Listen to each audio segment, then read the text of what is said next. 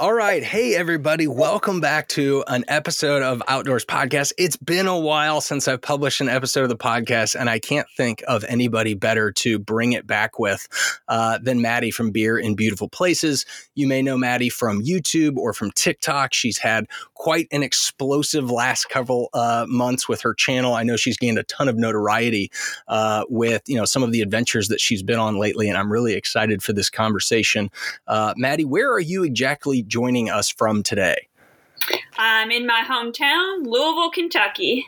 Nice. I love Louisville. I've crossed through there many times. I actually went to college in Indianapolis and had some friends from Louisville, not too far away. And then I've actually spent some time professionally in nearby Lexington. I know from the school's perspective, kind of a competition between those two cities, but I'm sure as Kentuckians, you guys all probably get along pretty well. Except UK and U of L. Yeah, absolutely. Absolutely. So, Maddie, the reason that I wanted you to come on the podcast and the reason that I wanted, the audience to be able to kind of hear from you is I found you honestly through TikTok. That was kind of the way that I found you. And it was mainly due to an adventure that you took on the John Muir Trail. And I want to get into that stuff a little bit later on. But maybe let's just kick off with kind of like your background in the outdoors. How did you get into this kind of adventure? And we'll tell people a little bit more about what makes you so interesting. Because, I mean, you've spent a lot of time over the last several months living in a van and traveling around the country. But let's kind of start with, your background and where you came from. Sure. Well, I was really lucky to be born into an outdoorsy family. My parents met because they worked seasonal jobs at Yellowstone. And so that kind of, they wanted to share the love of the outdoors with their kids. And I think that's one of the things in life I really lucked out on because we would go camping and hiking together all the time. For a while, I didn't realize that I wanted the outdoors to be a big part of my life. As an adult, it was just kind of, after college, I guess it started before college. Growing up at summer camps was a big part of it too. And so then I was working towards a career in the summer camp industry. That didn't really work out, but, just being outside all the time, I was like, yeah, let's keep living a lifestyle that lets me do big adventures and stuff like that. Yeah, that makes a lot of sense. I went to a number of summer camps growing up. I was really fortunate that my parents, were in a position to kind of send me to some of these places that were really cool. Some of them were associated with the YMCA. There's one in Missouri it's at a big lodge and really, really cool. And then I got really lucky in between 7th and 8th grade. I think my parents were just kind of sick of dealing with me for the summer. And so they're like, let's find some really long extended camp we can send him and ship him off to. So I went to Colorado for 5 weeks in the summer between 7th and 8th grade. And we went on hiking trips and backpacking trips. We did extended horseback riding for a few days. And, I got to climb some 14ers. I've got some certificates from when I was like, 13, 14 years old, climbing 14ers, which is pretty cool. And one of my big regrets is not going back, doing that camp more times if I could have, and or being a counselor there. I think that would have just been an absolutely crazy fun way to spend either the latter part of my high school years, early part of my college years. And I could see how being involved in that for the long term would be really, really great. And I'll share this quick shout out to Sanborn Western Camps. I went to Sanborn one time. I'm 39 years old. I'm going to be 40 this July. To this day, Sanborn Western Camps still sends me a birthday card every single year. I went there one time. They've sent me 20-something birthday cards. It's more reliable to get a birthday card from Sanborn than it is from my parents. Right? Like that's how consistent they are. And so for any of you parents out there that are thinking about a camp to send your kids to, check out Sanborn Western Camps. They're pretty badass place. So you were thinking about a career in the summer camp kind of world that didn't end up panning out. So then kind of where did it lead from there? So I guess what led me to a life lived in the outdoors as an adult was just working my way up. I went to one time in college, I went on a backpacking trip my college was putting on the AT, and then after college I got some jobs that were outdoor education or working at outdoorsy resorts. And with those, I just built up and built up and built up. And I've always had a curiosity about the world. So I don't want to just do outdoor stuff around where I live. I want to see as much as possible. So I've got some international traveling, and then in 2020, where that wasn't really feasible to travel international, I was like, okay, what's the next thing? So that kind of led into the idea of living in a van. It's something I'd heard of and was interested in, and plus in 2020, like all sorts of, like, it seemed like van life got really popular as a idea, so that kind of coincided really well with, getting information and learning how to do it myself. Yeah. So what I think has really fascinated me about your story is that, and for those that maybe are just stumbling into this episode, or maybe, you're finding this episode through Maddie and you don't know about my life. My wife and I essentially acquired an old RV. We have a 1993 Fleetwood Bounder. It's 30 feet long. It's what they call a Class A. So you drive it at the front, right? And it's just big flat panel of glass. And we basically got it from some friends of ours that had started this project and then moved unexpectedly to the other side of the country and didn't take the RV with them. And it became this big hassle. So we kind of took it off their hands, and it was gutted when we started it. And we really kind of have turned it into what we think is a really comfortable, livable, and in many ways beautiful home. And it took us 5 years. Like, we thought we were going to leave right as COVID was hitting. And then obviously when everything shut down, that prevented that from happening. And so we just kept putting more time and more effort and more finishes into the RV. We painted the outside of it. We did this whole project.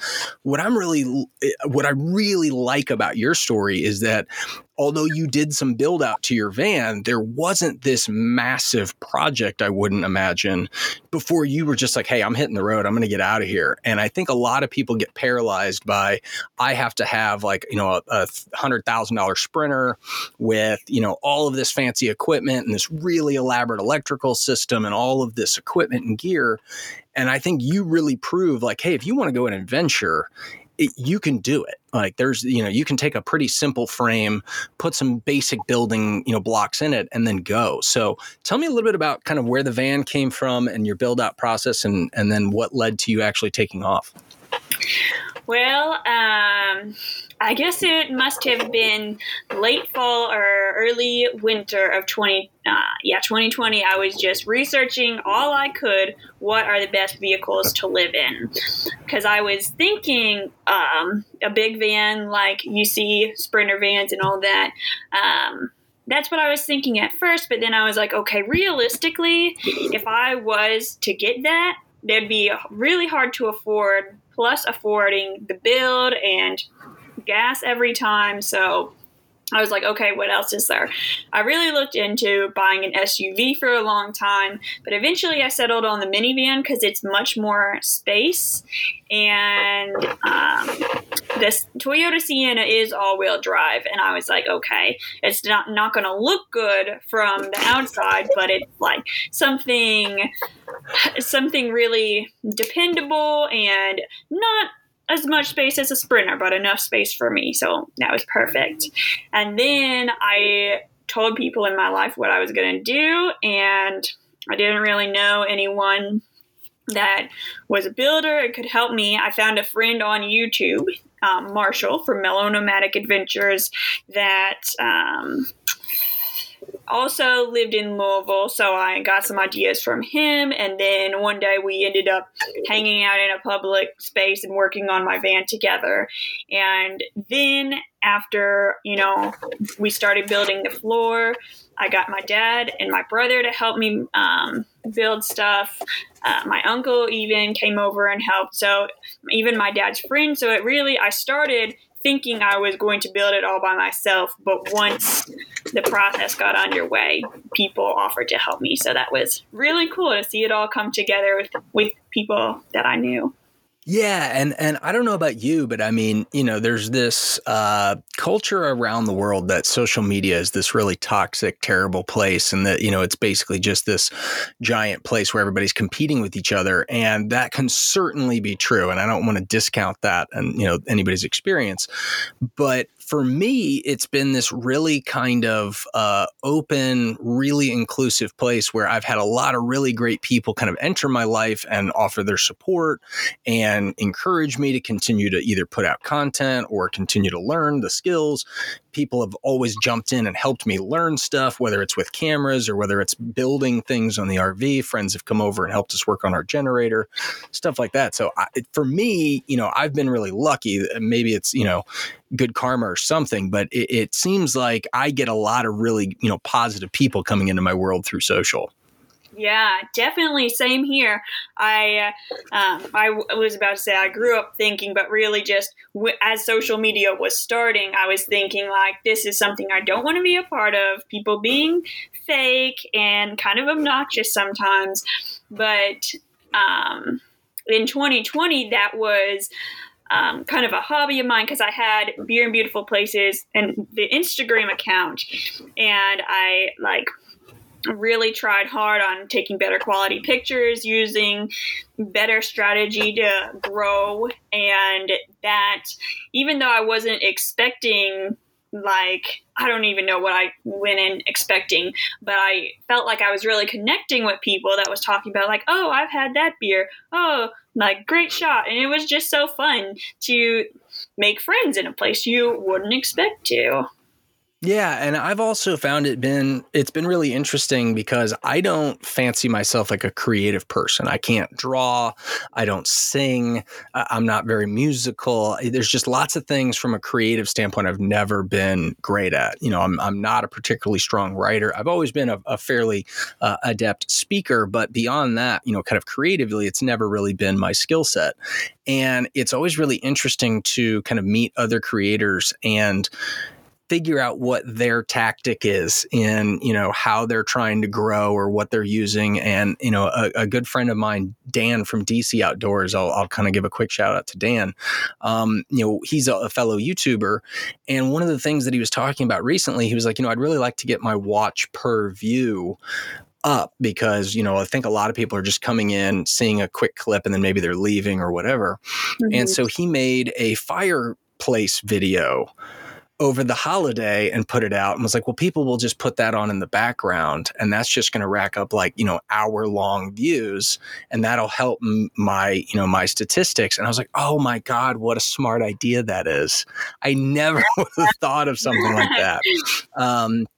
Or on the converse side is like, hey, I'm really trying to focus on the first 30 seconds of my video and really pack it full of really interesting, kind of draw them into the longer part of the video type stuff, which I'm terrible at doing. So I'm always trying to kind of figure out best practices from whatever everybody else is doing. So when you decided that you wanted to kind of take this tour of the lower 48, how did you go about the planning process? Because I know for Sarah and I, my wife and I, one of the things that we did that I thought was really smart when we left on our kind of big westward adventure, and we've been on the road for about 6 months now, we literally put a big giant Rand McNally map down on our kitchen table or our dining room table, and we took Cheerios and just dropped a Cheerio everywhere that we might want to go. And then it kind of started to give us this picture of all right, we got to kind of go, in this general direction. And if we dip down over here, we could get that, and then we could go over there.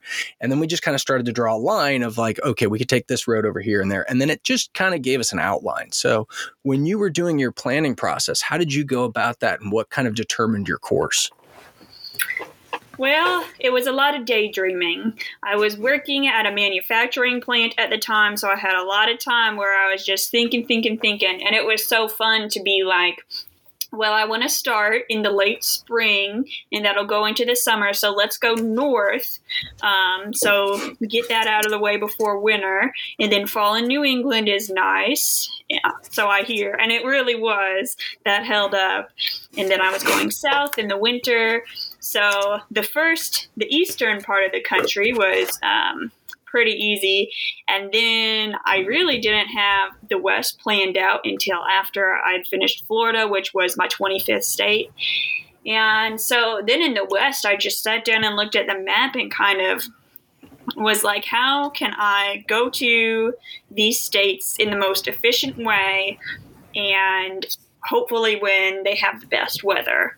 And it was sort of a zigzag up with a little loop in the end, ending in Wyoming. And it was really nice to, I hadn't been to the Pacific Northwest before, so that was kind of towards the end of the trip. So I always had something to look forward to. And California is one of my favorite states. That was towards the end, and it ended up working really well.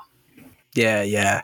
I think one of the things that we've really enjoyed about our trip is that you see, if you're not just kind of going like, all right, we're going to fly to Portland, spend a week in Portland, explore the town, and then, fly home, you really miss a lot of the really great connective tissue that exists between, the bigger cities or maybe even some of the attractions that you would normally go to that gets completely missed by like 99% of the population of our country because they just never have the time to go to those places, to stop in the little towns, and to see the rivers and the mountains and the valleys and the things that kind of connect those places. Was that your experience in doing a lot of the traveling? Is it's the stuff in between that's kind of the reward?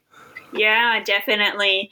And a few times I got really, really lucky because I would just happen to be in a place where there was a parade happening, or I would be driving down the street and see a little craft fair or something and be like, oh, I have time to stop for this. Perfect. And that was a really unexpected, wonderful surprise to just happen upon little things like that. Yeah, we had exactly one of those, and probably my most memorable experience from this 6-month trip so far. You mentioned that your parents met working seasonal jobs in Yellowstone, which is Yellowstone is a really cool place. We really fell in love with the Grand Tetons just south of Yellowstone. It's such a under talked about national gem that we have, and way, way less visited than Yellowstone. So there's just way less people. And we were in the Tetons, and one night we were looking through this paper that's put together. I think it's like quarterly by a little tiny nonprofit that just love the Tetons. And it's like, hey, here's everything going on in the park. I don't think the park actually puts this paper together. And it said like, hey, there's this little summer music series being put on by this science school that takes place in Teton National Park. And so it just happened to be like one of the nights that we were visiting. And so we grabbed some lawn chairs and we ended up on the front step of this little ranch called Murie Ranch. And, that is the meeting place for a lot of the early legislation that have had a big part to do with the preservation of natural lands in the United States. So it's like a really historic place in, conservation. And this unbelievable singer, and God, his name will come to me in a second, Hayden Isaac, one or the other, I can't remember which one, singer-songwriter from Wyoming, roots in the state, has gone and written songs in Nashville for a decade and come back. And he just did this great little kind of folksy Americana hour-and-a-half long playlist, and the weather was just right. The sun was setting. And I remembered looking at Sarah a couple times and just going like, is this like, are we in a painting? Is this really, it was so incredibly beautiful. The quality of the audio was incredible. They just nailed it. And it really sunk in as like, there's no chance we would have ever experienced this if we were like staying in a lodge, just trying to get dinner, all those kinds of things. The fact that we were there for a week and just being able to kind of relax, got to experience those little things. I couldn't agree with you more. That's the best stuff. Mm-hmm. Were there states along the way or places along the way that really kind of surprised you that you didn't, expect to be either as beautiful or as welcoming, some of those places? Yeah. South Carolina is the first one that comes to mind because, I don't know, when you think about places that are known for their outdoor rugged beauty, you think out west, but in South Carolina, it was warm, first of all, and it was winter. So that was like a miracle to be warm again. And I loved the live oak trees and the moss hanging down. I just thought that was such an otherworldly sight. And I went to the beach a lot, got to see the sunrise over the ocean, and it was just such a good time. And I wasn't expecting that. I was also really blown away by the hike I did in Arkansas. That was basically walking up a river, and there were, as further you got back, there were some kind of stone walls on either side of the river. You know, it was a gorge. So that was one of the highlights of the year, was that trail. And I was not expecting that from Arkansas, you know? I can say, honestly, I've spent almost no time in Arkansas whatsoever, but I do feel like from what I've read and seen, it's one of the kind of hidden gems of the lower 48 that a lot of people don't think about when it comes to outdoor beauty. I think there's a lot more in Arkansas. And from a fly fishing perspective, the White River on the north side of Arkansas is, I mean, one of the more sought after fly fishing destinations in our country. It's just absolutely incredible. So it doesn't surprise me that there were some, you know, kind of really special places that grabbed your attention while you were there. You know, I'm really interested. It sounds like you've done some backpacking, but how experienced of a backpacker would you say you were leading into this John Muir Trail? Because I think for a lot of people, myself included, and I am not a really experienced backpacker. I have not done any through hikes. I've done no bigger, longer trips. So you're way further along the journey than I am. But the JMT, the John Muir Trail, is no joke. I mean, that is a big undertaking. So is that something that you felt like you were leading up to, or is that something kind of one of those things where you're just like, hey, I'm here, let's go for it? How did that all come together? Maybe a little of both. I just wanted to go on a through hike a few years ago, and a hiking buddy I had at the time suggested the JMT, but we couldn't get the permits, so we did the Tahoe Rim Trail, which was shorter in length, less crazy elevation, but still similar scenery, and that was really cool. But then I wanted to try to do one by myself. So I did the Superior Hiking Trail in Minnesota. So with those two under my belt, I felt pretty prepared. But the JMT was still such a physical challenge, especially because I had been sick a few weeks before and I still really hadn't gotten back in shape from, you know, because I used to just be sitting on the couch all day. So it really kicked my butt, especially the first few days. And I never really got to a place where I felt like I don't know. Every day was a challenge, in other words. I never really felt like I mastered or fell into a rhythm of the trail. It was just like, I'm going to go as far as I can today, and I'll be happy with what I can do.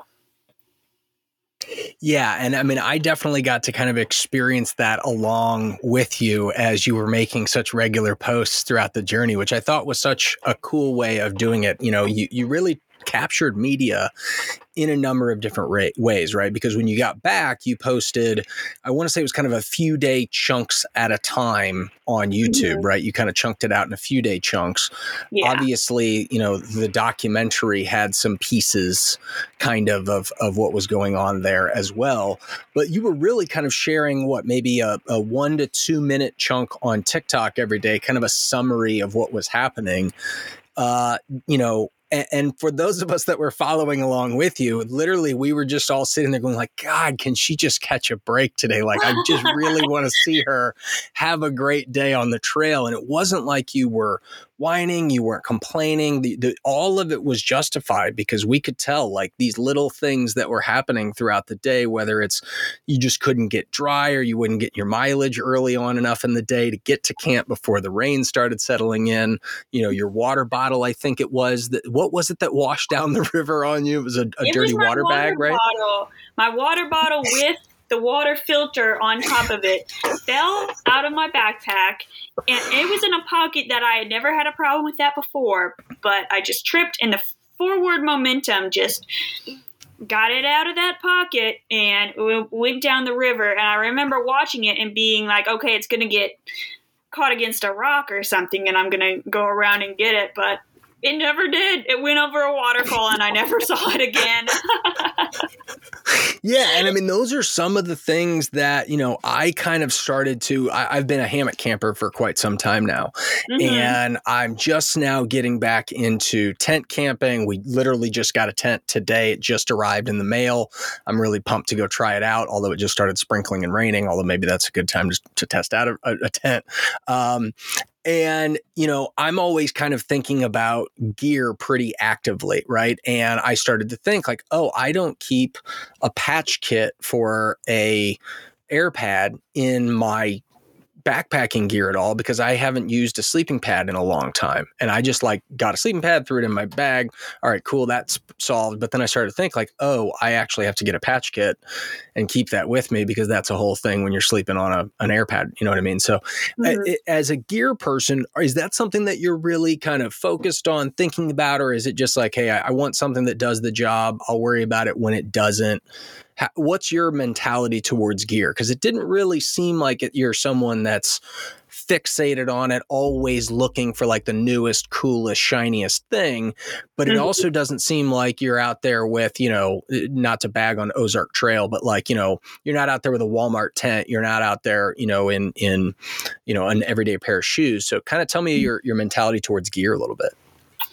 Well, I'm definitely not someone that really takes it up as a hobby because I'm kind of on a strict budget in life that I don't know. I guess I started out with kind of bare minimum gear, and then every big hike I've done is just, okay, what really do I need to spend my money on? Some of my more recent upgrades have been getting a new tent and a new backpack.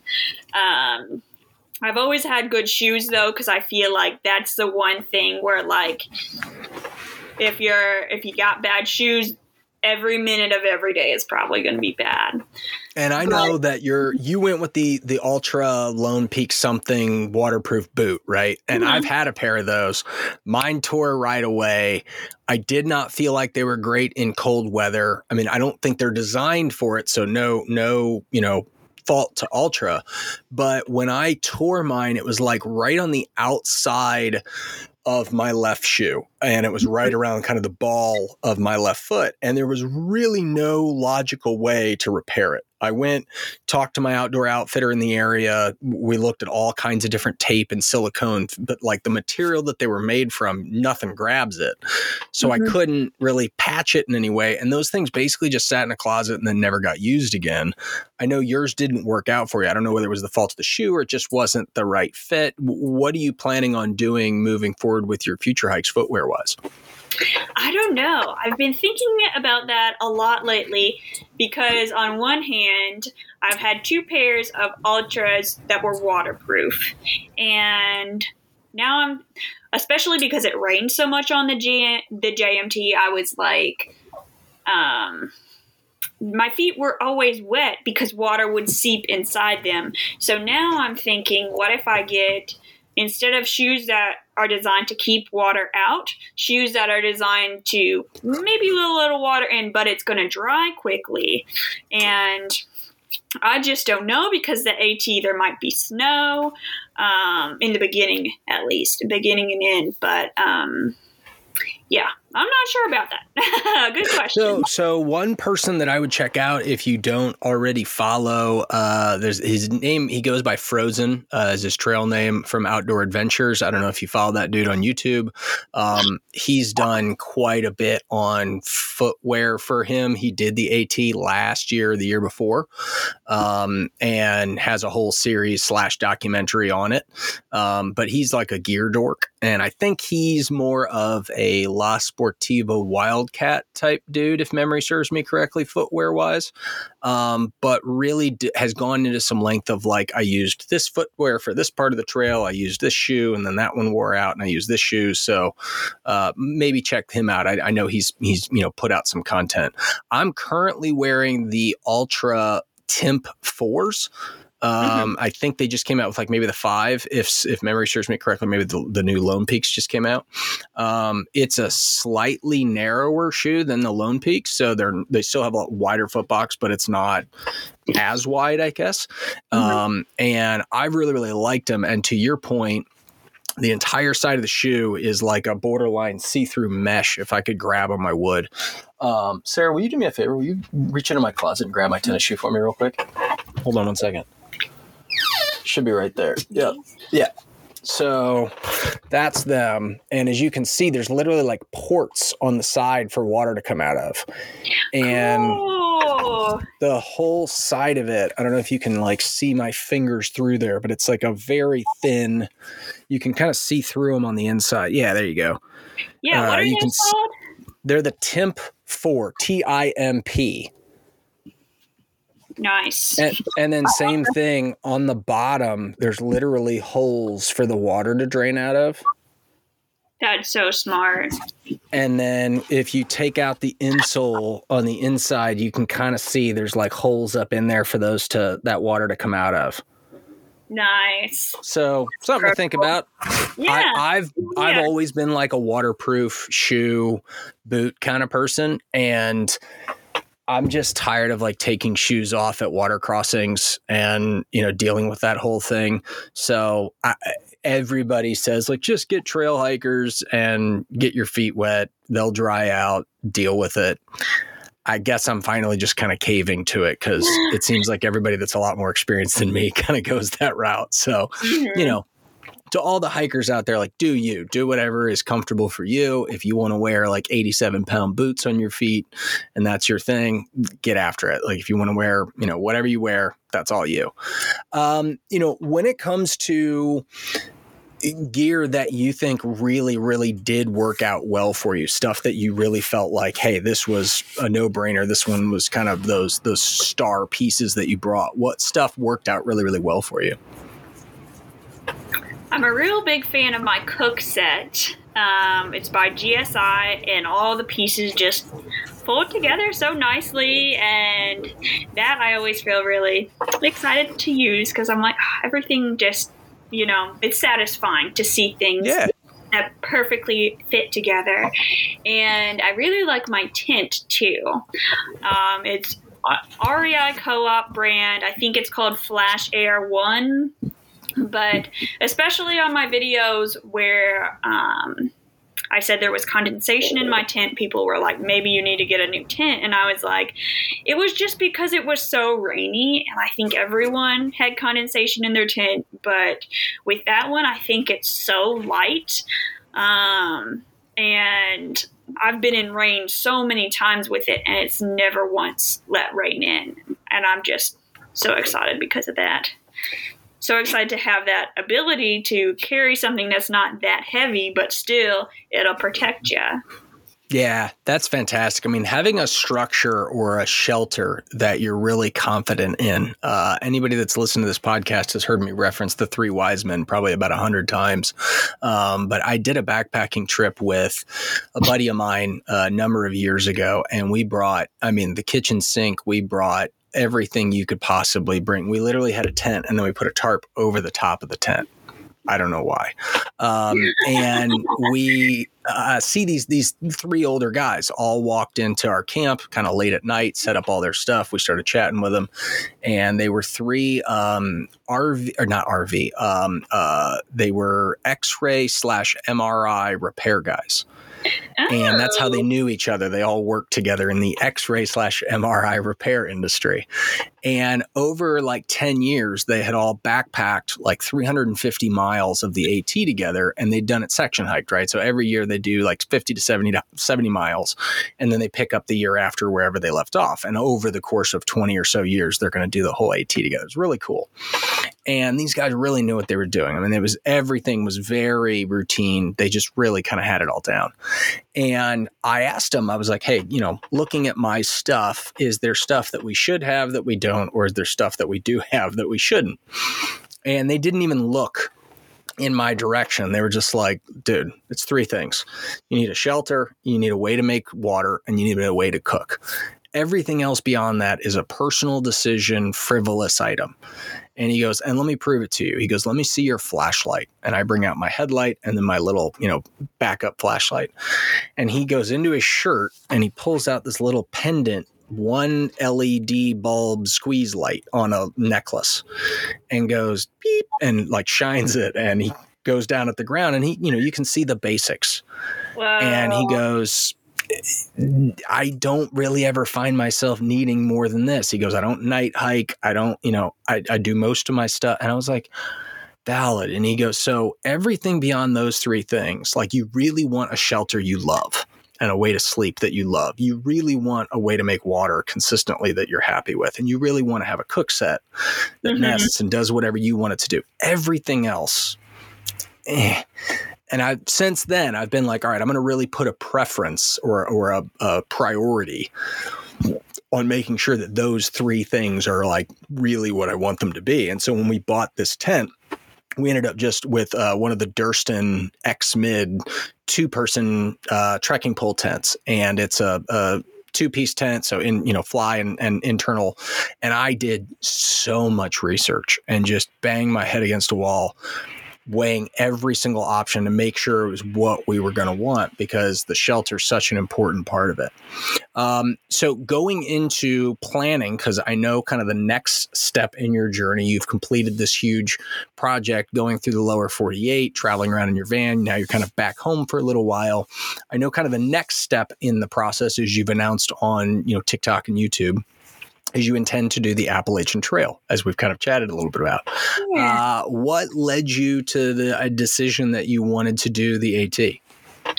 Well, of all the major 3 really big through hikes in the U.S., that one has always stood out to me because I'm from Kentucky. So, you hear, like, if people are going backpacking on the Appalachian Trail, it doesn't go through Kentucky, but it goes through Virginia and stuff. So it's not too far away, a little bit more accessible. And like when I was little, we were on a family vacation and we stopped there. We did Clingman's Dome, actually. So that's kind of a fun memory of that iconic AT spot. And then after my, Tahoe Rim Trail, Superior Hiking Trail, and John Muir Trail, I was like, well, I'm okay with doing a few hundred miles. What if I just, take some months and do a big one? I think that'd be a really cool experience. And so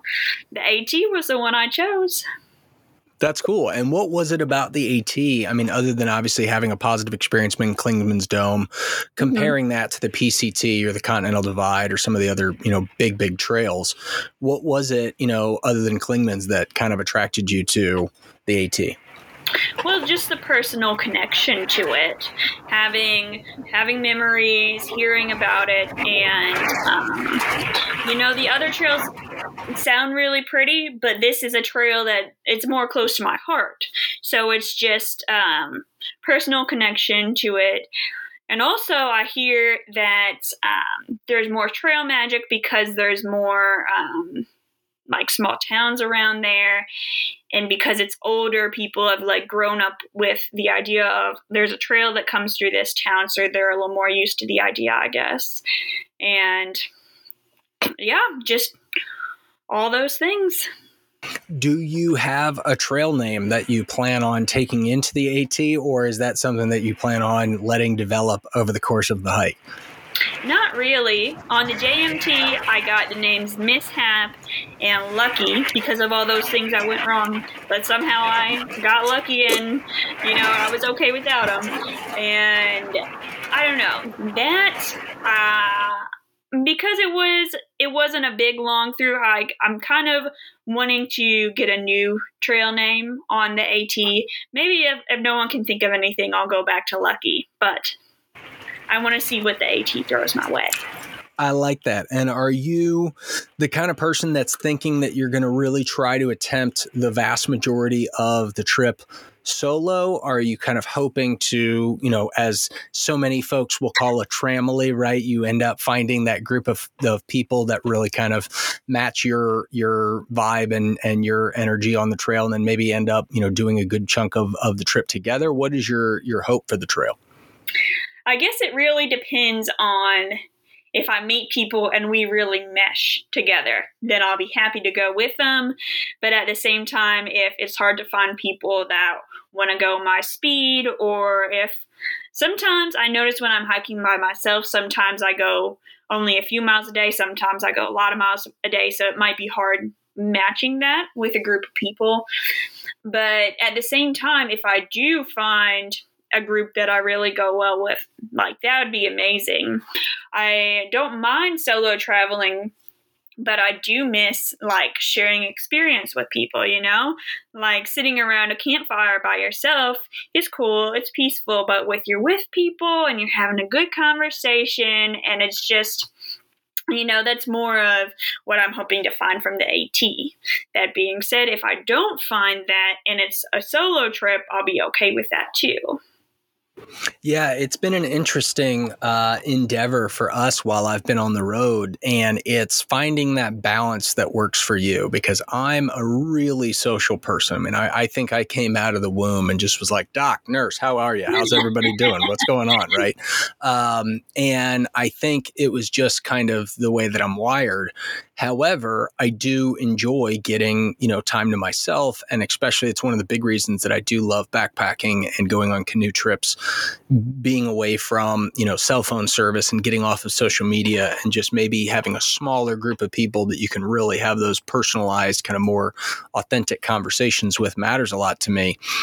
Being on the road has been both really rewarding from an adventure standpoint, but it can also be pretty lonely, right? I mean, I'm with my wife 24/7, and we truly love each other. Like, we figured out pretty quick, like, yeah, this is going to work. Like, we can figure this out. But when you go to dinner and you say, hey, how was your day? You already know how their day was because you were 8 feet away from them the whole day. So after about 2 weeks, you kind of run out of stuff to talk about. And then it's just, you're looking for some other friends to kind of talk to. And when you're out on the road, it's maybe not as easy to find them. So I'm always interested in kind of people, how people find that balance. And one of the things that I've noticed, at least in watching, YouTube, and this is one of the things that I love about YouTube, is you kind of get to vicariously live through other people's adventures in many ways. Some of the stuff that maybe I'll never have the opportunity to do, maybe go do the AT, I'll get to follow along with you, because my guess is you'll probably document quite a bit of it. Is seeing how people find that balance. And I know with Frozen, he ended up finding the guy from Outdoor Adventures I was talking about, he ended up finding a quote tramily.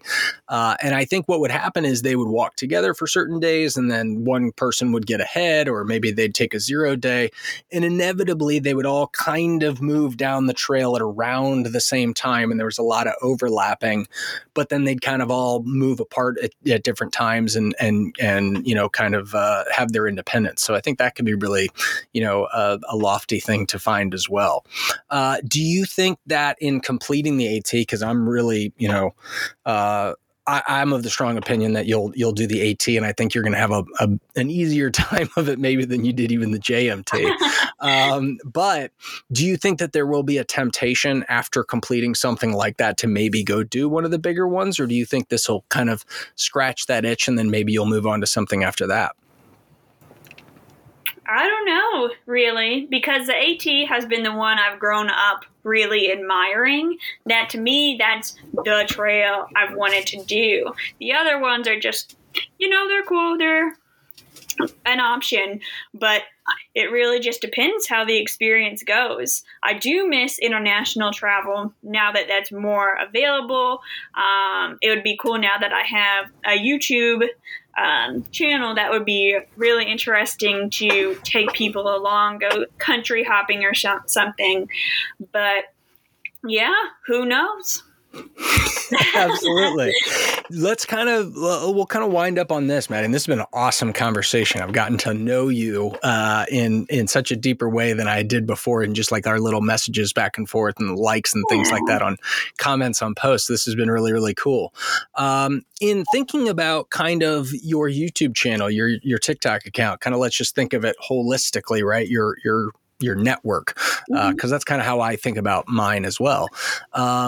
Is what do you hope to do with that? Or is it just like, hey, I'm having fun with it and it's growing and I want to keep doing that? Or like, what's your goal with all of that stuff? Great question. My big dream is to have a kind of a beer of the month club, where every month you get a package delivered to you with beers, but it'll be from the locations I'm going to coming up in the next couple of videos. So I'll be like, here I am at this place, I'm drinking this beer, and then people can, if they want to, they can drink along with me. And in the video I might be like, this is hoppy, and they'll be like, oh my gosh, yeah, I taste that too. So that is my big dream further down the road. I was really hoping that I could find someone to do something sort of like that for the AT, where it would just be one bulk package people would order. And that would be so cool. But having a little trouble getting the ball rolling on that, and it might not work out, and that's okay. But that's my ultimate dream, to build that type of business and just keep the, even if there's a point where someday I'm just like, I don't really feel like filming myself every week, just have the spirit of going new places, traveling on a budget, and just exploring the world, appreciating the small things, getting through the hard things, and having beer in beautiful places. I love that approach. I think that's such a great dream to have. I happen to know a couple of people in the beer industry. So if there's introductions that I can make that would spur that project forward, definitely, we can talk about that offline and see if there's any interest there. I think that's such a clever idea. I was mentioning earlier that I work for a nonprofit in the cybersecurity industry, and we talk to kids about why they might want to get jobs in cybersecurity. And it's always difficult for me because I'm always like, go be a hiking guide, go be a surfing instructor, live outdoors. Mm-hmm. But at the same time, one of the things that I've talked to a lot of technology companies about how they, get in front of their customers and things like that, because that's kind of the more traditional side of my world. And one of the things that a lot of the businesses do is they'll do virtual happy hours where they'll send a bottle of wine to, a prospective customer. And then they have the winemaker come and talk virtually to all of these folks about hey, this is how we grew the grapes. This is how we made the wine. This was the thought process behind it. These are some of the notes you're going to get. And so I see a lot of the similarities in exactly what you're talking about. And I've heard so many people say it was such a fun experience to be able to sit there and drink the same thing that they're drinking. Mm-hmm. And even on the small side, I don't know how you'd make revenue out of this, but it might be interesting if you can't get the delivery, if you could find beers that are semi-widely available, even if they're from local producers that have, distribution, even if you just put up a list somewhere and said, hey, go buy these beers if you can find them.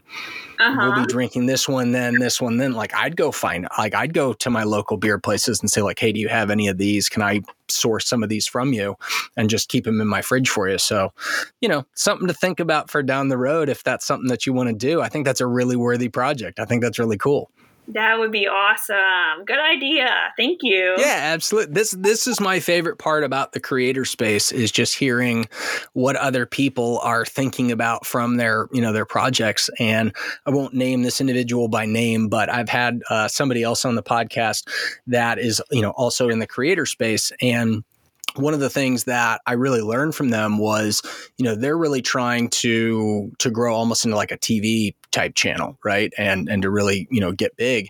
And the individual was like, you really need to have a reel of what you're trying to do, so that if you ever get in front of the person that has the power to make that a reality, you want to have your stuff ready. Whether that's a one-page PDF that says, here's the, kind of format of what I want to do, or here's the 3 episodes that I think you'd want to look at when it comes to, putting a TV show together or whatever. You should have that ready.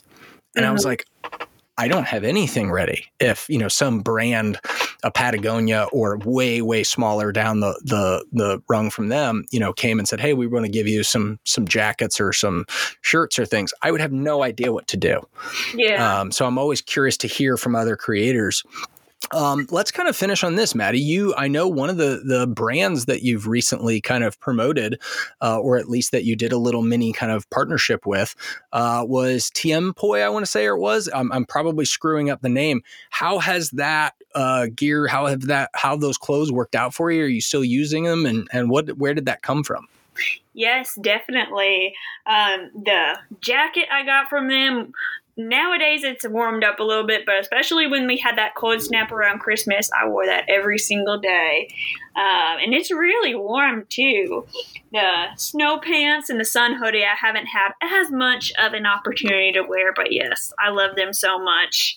And I'm really glad that happened. They just reached out to me over email, and I was like, yeah, sounds good. I always love when people let me pick out the products and the colors I want. That's so much fun, and I love them. It's good stuff. I was lucky they reached out to me. That's really cool. I love seeing how that stuff comes together from, the early stages. And, I always tell people like, look, I've only gotten paid to do one thing. And it was one of the videos I got paid $250 to show up at the place. And that covered basically my gas and my food for the weekend's camping trip. And other than that, like I didn't put any money in my pocket. I just didn't have to spend any money to be there. And it was totally worth it. Like absolutely worth it all day long. Great experience. So I love all those little tiny relationships and all that kind of stuff. You never know where it can go. And it's a great experience along the way. Maddie, before we get off here, is there anything that you want to draw attention to? What is the, way that people can find you on YouTube, on Instagram, TikTok, all that stuff? And this is kind of your time to tell people what you want them to go pay attention to. Well, it's just Beer and Beautiful Places on YouTube, Instagram, TikTok, and Facebook, and also Untapped and Pinterest, but I don't get on those as much. And if I could ask, when is this podcast going to air? Anytime that, there's no particular schedule as of right now, so I can put it out tomorrow or I can put it out in 3 weeks. You tell me what works for you. Okay, perfect. Well, if you can put it out a little bit further away, I'm actually planning a trip to Alaska and Canada coming up, and I'm so excited because this is the first time I'll be, going international since I've developed my channel, and I'm just so excited. It's going to be so much wintry fun. It's going to be great. Yeah. But I figured I can't fill 3 months of getting ready for the AT. So I'm really excited to explore more. Yeah, absolutely. So when would it be a good idea for this to come out for you? That video, the first video, I'm going to announce it on a video coming out on January 18th, and the first video from that series will come out January 25th.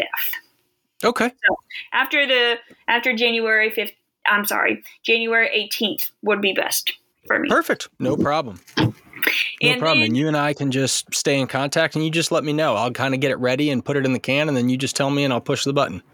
Well, thank you so much. I also want to mention my Appalachian Trail series is going to be weekly on YouTube every Wednesday evening. I'm thinking about a week's worth of stuff that's happened to me. I'll condense into a video, and that'll come out every Wednesday. And I'm going to try to do the same thing as JMT/New Moon Pollo, where it'll be every day I'll have a short, vertically filmed TikTok, Instagram reel, YouTube short, whatever you want to call it, but like day blah blah blah, this is what's going on. So that's I'm really awesome. looking forward to that. That was a really fun way because all the short form content I've made so far really hasn't been taking off besides that series and my morning routine, evening routine videos. So that was really totally fun. Get that. That was going good. Awesome. And that's how you found me. Yeah, it's absolutely. I mean, that's what I love about social media is like it takes one post and you never know which one it's going to be, right? You just have to put your authentic version of yourself out there. You've got to basically document what you're doing and try to help people, whether it be educating them on something you're doing, inspiring them something to do. I'm aware that some people are just going to be sitting in their living rooms. They never want to go do this hike themselves. They never want to go fly fishing themselves. They just want to be entertained. And that's totally cool too, right? So I'm always looking for like the balance of, I want to entertain people. I want to educate people. I want to inspire people, and ultimately I want to try and build a community of other like-minded people that want to do that stuff.